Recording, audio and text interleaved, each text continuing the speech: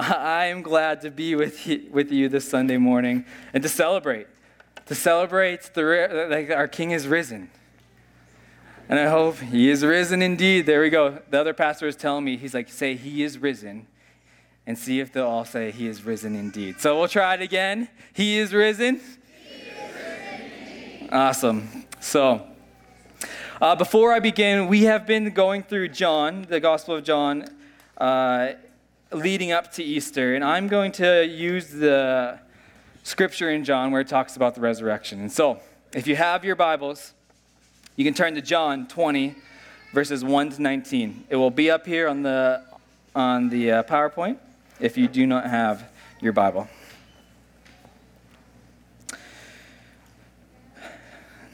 The empty tomb. Early on the first day of the week, while it was still dark, Mary Magdalene went to the tomb and saw that the stone had been removed from the entrance. So she came running to Simon Peter and the other disciple, the one Jesus loved, and said, "They have taken the Lord out of the tomb, and we don't know where they have put him." So Peter and the other disciple started for the tomb. Both were running, but the other disciple outran Peter and reached the tomb first. He bent over and looked in at the strips of linen lying there, but did not go in. Then Simon Peter, who was behind him, arrived and went into the tomb. He saw the stripes of linen lying there, as well as the burial cloth that had been around Jesus' head. The cloth was folded up by itself, separate from the linen.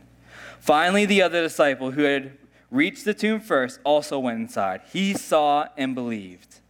They still did not understand from Scripture that Jesus had risen from the dead. Then the disciples went back to their homes, but Mary stood outside the tomb crying. As she wept, she bent over to look into the tomb and saw two angels in white seated where Jesus' body had been, one at the head and the other at the foot. They asked her, "Woman, why are you crying?" "They have taken my Lord away," she said, "and I don't know where they have put him." At this, she turned around and saw Jesus standing there, but she did not realize that it was Jesus. "Woman," he said, "why are you crying? Who is it you're looking for?" Thinking he was the gardener, she said, "Sir, if you have carried him away, tell me where you have put him, and I will get him." Jesus said to her, "Mary." She turned toward him and cried out in Aramaic, "Rabboni," which means teacher.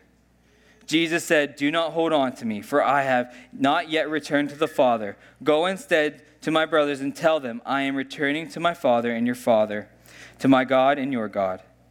Mary Magdalene went to the disciples with the news, "I have seen the Lord," and she told them that he had said these things to her. On the evening of the first day of the week, when the disciples were together, with the doors locked for fear of the Jews, Jesus came and stood among them and said, "Peace be with you." When we were on vacation, we were traveling to our next location, and we were having this conversation in the vehicle.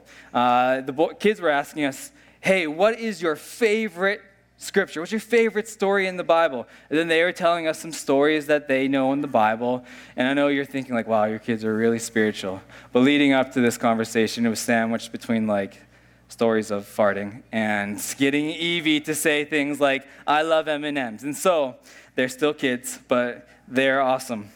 And so they had asked one question, like, "What's the funniest story in the Bible?" And I was like, well, the funniest story has to be when the sleeping Christian fell down while he was listening to Paul's sermon. And one of my kids was like, "Dad, you're just like Paul."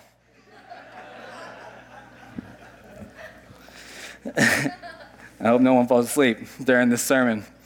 And then Zion, the second oldest, he asked, "What is the biggest?"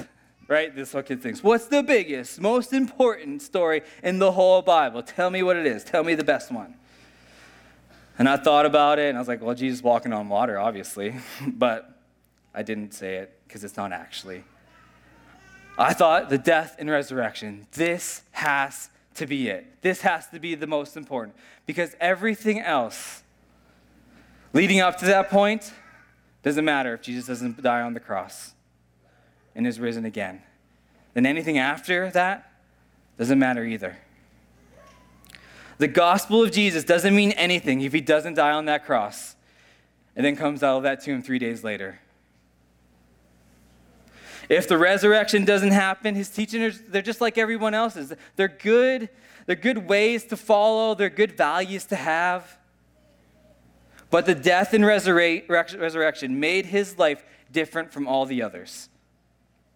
The argument 40 years ago was this: did the death and resurrection actually happen? Did he rise and his body come out from the dead? When those people took the stand saying, yes, it actually did happen, they generally believed the rest of the Bible. They were followers of Christ. They believed it. He died, I believe. But nowadays, that isn't the debate. The belief is this: today, the assumption is not that there are natural laws outside of me forbidding the resurrection of Jesus, but there is a personal law inside of some people that says, I don't have to adapt my life to anything I don't find helpful. Or you could state it another way. People believe truth for me is what I find acceptable and what I find helpful. So people generally believe, yeah, he's risen. The day still happens. We celebrate it. But then people don't believe the rest. People believe him as the risen from the grave and can accept that, but don't accept the truths. And don't accept him personally as an everyday part of their lives. But the truth is this: the truth for all of us, the truth for everyone, everybody here, or some moment in your life, is that we're just like children, scattering our yard for Easter eggs. You and I are on a hunt, or have been on a hunt. We all hunt. Our thirsty souls, they have rummaged, or they are rummaging right now, looking through every nook and cranny of this world in search of a shiny pleasure, a sweet delight, looking for something to satisfy the soul. Every joy seeker, everyone that's searching or has searched in pursuit of treasures that will not fade or rust or break or be stolen must pay careful attention to this day, to Easter. Not with a nod off to the sermon type paying attention, but with a real, earnest, eager attention riveted on this story. If we miss the significance of the resurrection, we scamper past the greatest joy in the universe. This is not just another day. This is the day he is risen. For you who are searching for that joy, today is the day. What does the resurrection mean? What does it all mean then? Last week we talked about Peter. Peter's a character in the Bible, and he was in this story we just read. And some of you, sometimes he provides entertainment value, as I like to say. He is like that friend you have that you can sit back and watch because you don't know what they're going to do or say next. Some people think it's me. For me, I say Dan Rogers. As you read the stories of Peter, though, he provides insight to us, insight about who we are, insight into how sometimes we see and feel things. We see Peter and another disciple racing towards the tomb in this story.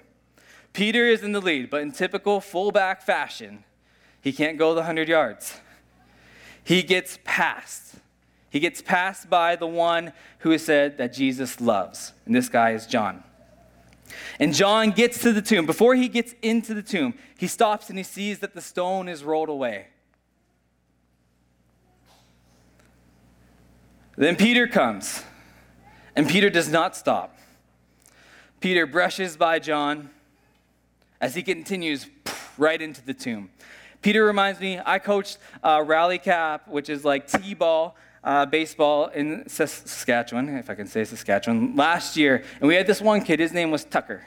Tucker was not coordinated, but he provided much entertainment value to baseball. And so the ball would be hit on the outfield, and he would just play around with it, try to throw it, and then it wouldn't happen. And I was like, Tucker, I was like, if you throw the ball in right away, because once you get the ball back into the infield, the runner can stop running. I was like, I'll do a handstand. And so I've never seen a kid pick up the ball faster and throw it back into the middle of the field with such accuracy, nonetheless.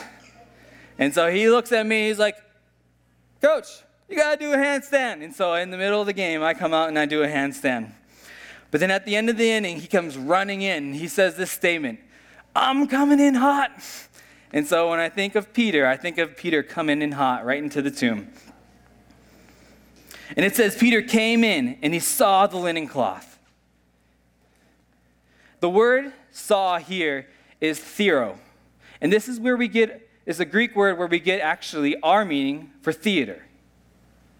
So this means that Peter saw the cloth and he took a long and careful look. So he got in. He just kind of, you ever see the stories where they just kind of, you're watching a movie and they have this gander? That's what I'm picturing, Peter just gandering at the cloth, just like puzzled. Then John comes in the tomb. And it says he saw and he believed. And the word saw here is blepo, which means like a simple seeing. He came in and he simply saw and he believed. It's like I walk into my house and I see there's a pair of size 4C pants and shirt on the floor. I simply see and I believe Jude is running around the house in his underwear. Oh yeah, I remember him talking about how he wanted to be free and not to be hindered by his clothes. There they are. Then Kim walks into the house and she sees the clothes and she ponders, she thinks, why are there a pair of pants and shirt here? Who didn't pick up their clothes? She stares at them and wonders why they're here. Who placed them there? What happened to the body that they're in?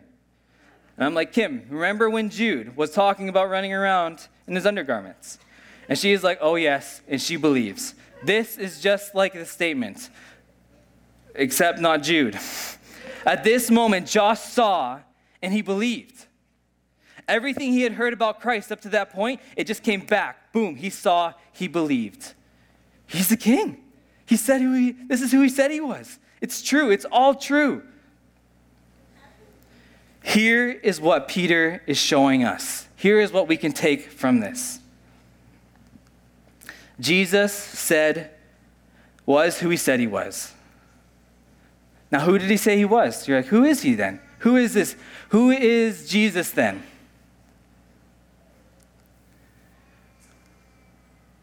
He is Savior. The resurrection makes it true. He is Messiah. The resurrection makes it true. He is the bread of life. The resurrection makes it true. He is the light of the world. He's not of this world. He is the great I am. He is the good shepherd. He is the world overcomer. He is the Son of God. He is the great teacher. He is the Lord. He is the way. He is the truth. He is the life. He is perfectly revealed God. He is a king. He has all authority. He is the judge, all because of the resurrection. This is we can now hold true. This is who he says he is. This is the God that we serve. He is life. If you're looking for life, he is life. If Jesus really rose from the dead, then Jesus was who he said he was, regardless of how maybe it contradicted Peter's perceptions. In Acts 4, Peter gets into this interesting argument with a bunch of academics and theologians, and they were saying that there was no way Jesus could be a Messiah, no way he can be, because of X, Y, and Z. And all the smart people of that day agreed it couldn't be true. It can't be. But Peter answered them in Acts 4:19, and he said, whether it is right to listen to you rather than the God you must judge. We cannot but speak of what we have seen and what we have heard. In other words, look, he's saying, look, brothers, we're not saying we're smarter. You guys have more degrees. But on the other hand, we know this guy who came back from the dead. And no offense to you, he is coming back from the dead, trumps your degrees, trumps what you think. He is alive. Jesus, he could have left the tomb any other way, right? He could have just left it. He didn't have to roll back the stone. After the resurrection, right, he appeared in verse 19 in a locked house to his fearful disciples. He didn't open the door. He appeared. He was there. The stone didn't need to be rolled away. it was rolled away to show that he was alive. But also it was rolled away so others could enter in. Now that you see that I am risen, come enter in and receive the new life that I have for you. The tomb is inviting them in to relationship with him. It is inviting them into life with him, saying, come on in. And then Peter, he entered the tomb. He was still just a little bit puzzled, a little bit like, what's going on? For you, maybe out there today, if you're a little bit puzzled, you know that he is risen, you believe it, you come here on Sunday, but you have all these questions. It's okay. It is okay. Enter in and follow Jesus. And as you enter new life with him, as you enter new life with Christ, those unanswered questions will begin to be answered. And this is the reason it is called faith. This is how it worked for me. I grew up in a Christian home, knew Christ, but there was tough questions I had. Why are these terrible things happening? Why is this happening to my family? They serve you, they love you. Then someone challenged me. Do you know that there's resurrection power? And even though you might not understand, do you believe that he is God? And can you still follow him? I was like, I can, and I will. My favorite definition of faith is faith occurs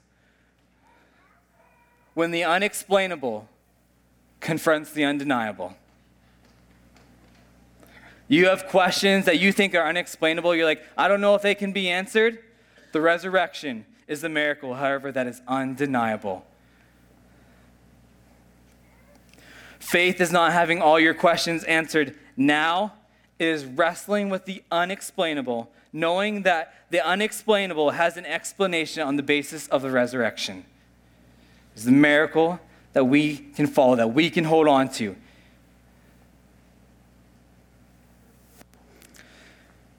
We see Peter also, his past now no longer defined him. In 1 Peter 1:3 says, through the resurrection, we are born again into a living hope.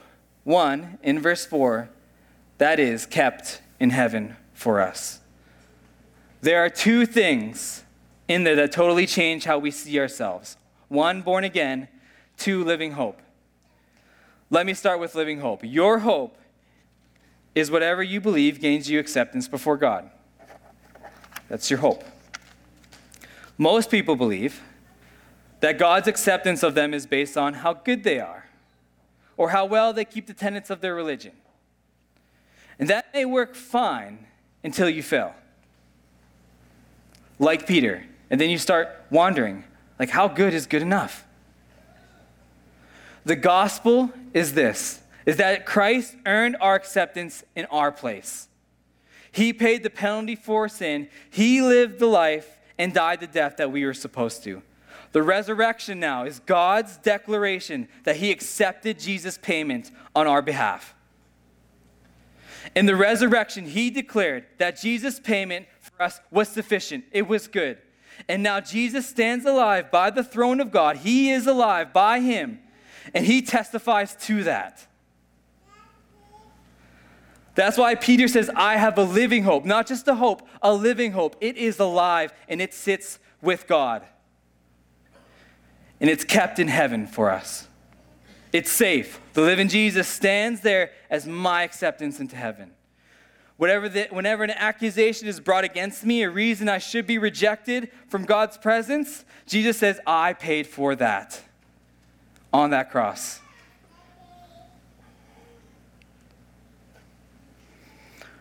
Most people in our culture believe that all religions teach the same thing. They're all the same. They all have the same premise. Our hope is not in how well we live, but in Christ who took our place. It's not in me. It's on Christ who took our place.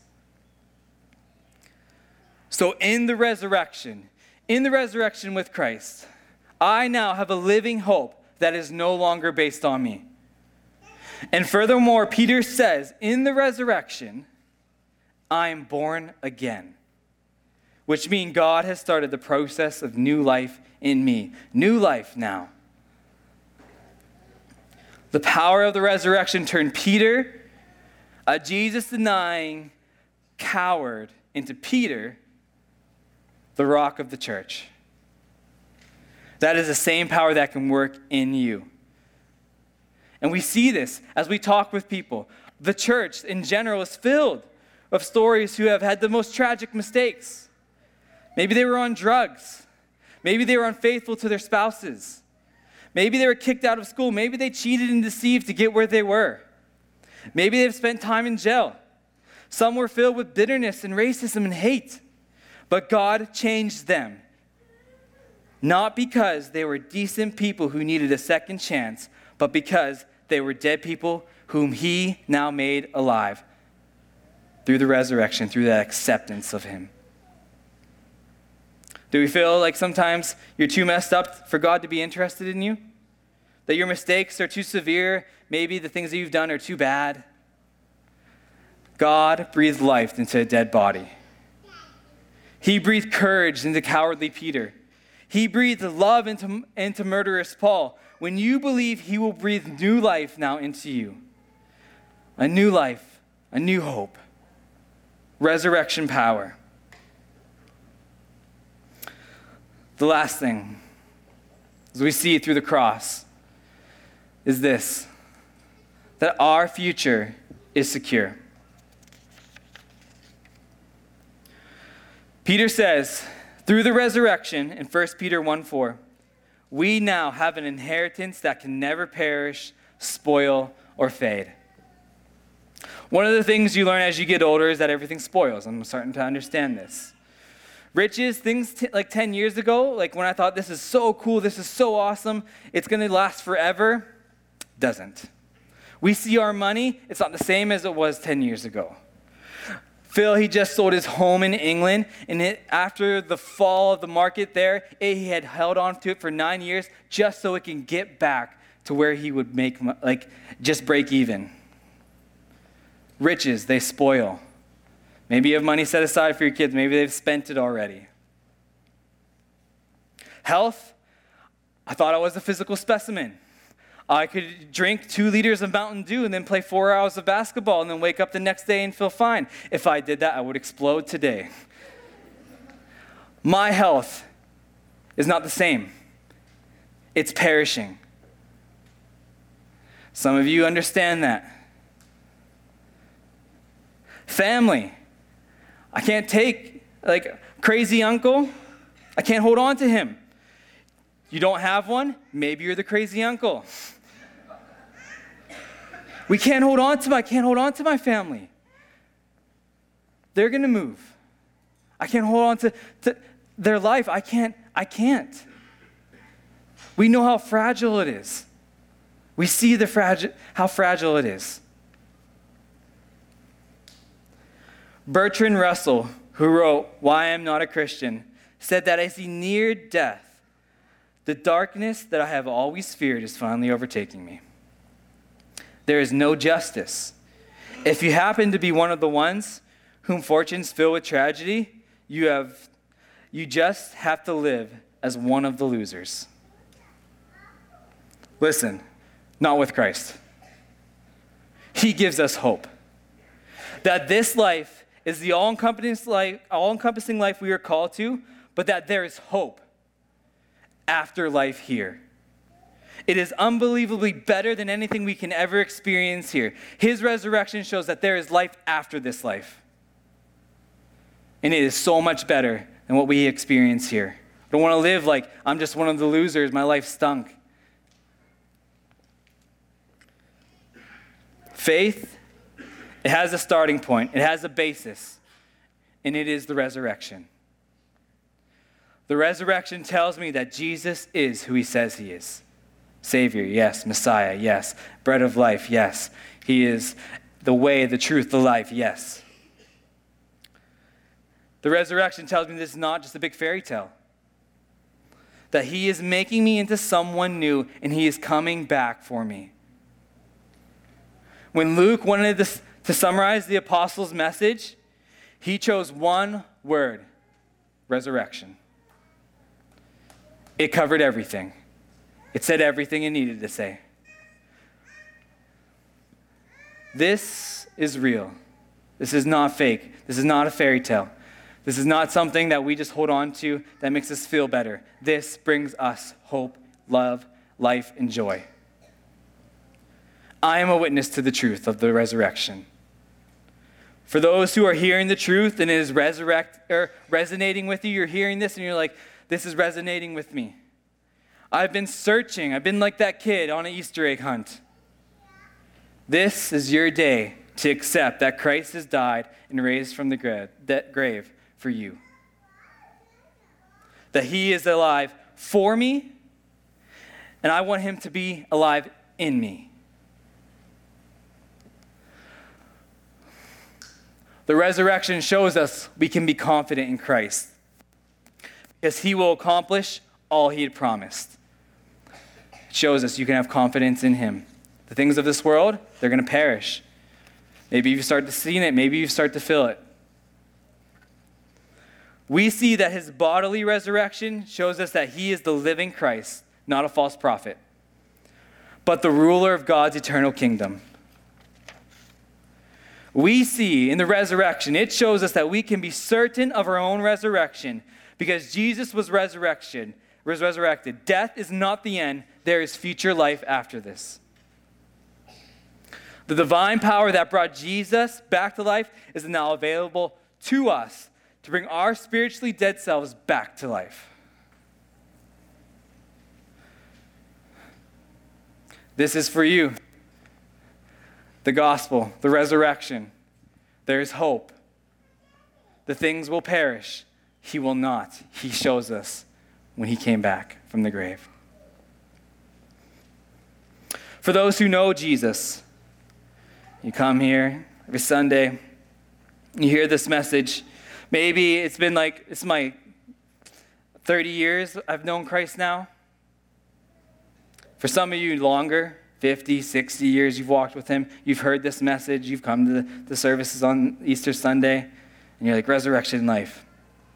This message should never, ever, ever be old. This is my favorite message to speak. Out of anyone through the 52 weeks of the year, I would speak this 52 times if I was allowed to. This never gets old. It should never be tiresome. It should always ignite you. It should always inspire you. It should always you should just go home feeling like $1 million. I feel like I've been kissed by Kim, but 10 times better, 100 times better. It's so much better. But for us who have heard this so many times and we know Christ, I want to echo the statement my wife said 3 weeks ago as we preached together.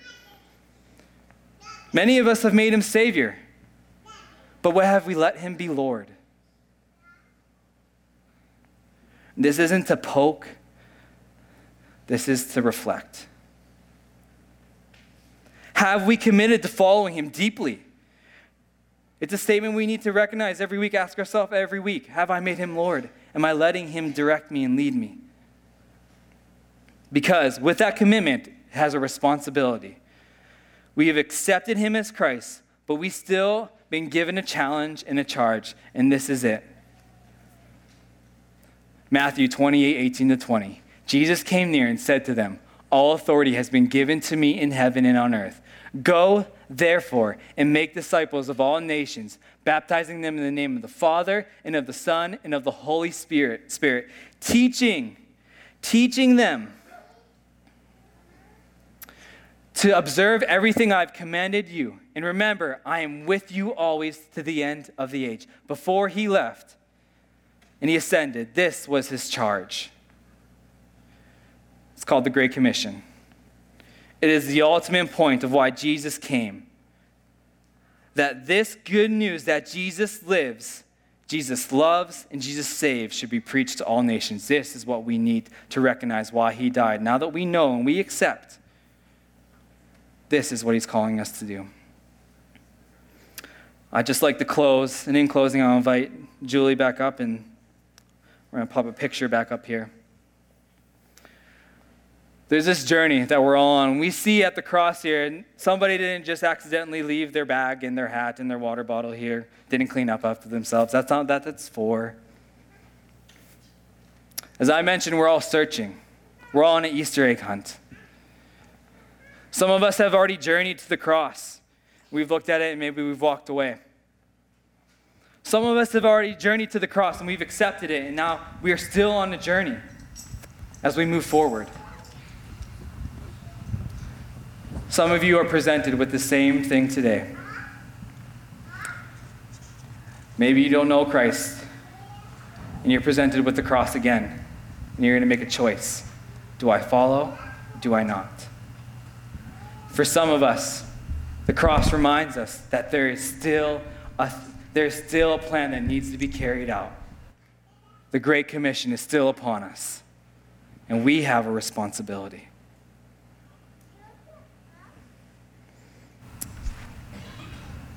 I'm going to pray. I'm going to be down here at the front. If you've heard this for the first time, or maybe the second time or the third time, or maybe you felt like you've walked away, you want to accept that resurrection power into your life, come down, see me. I will pray with you. Or come see me after the service. I will for sure talk to you. Let's pray. Heavenly Father, we thank you that the resurrection is the story that we can cling to.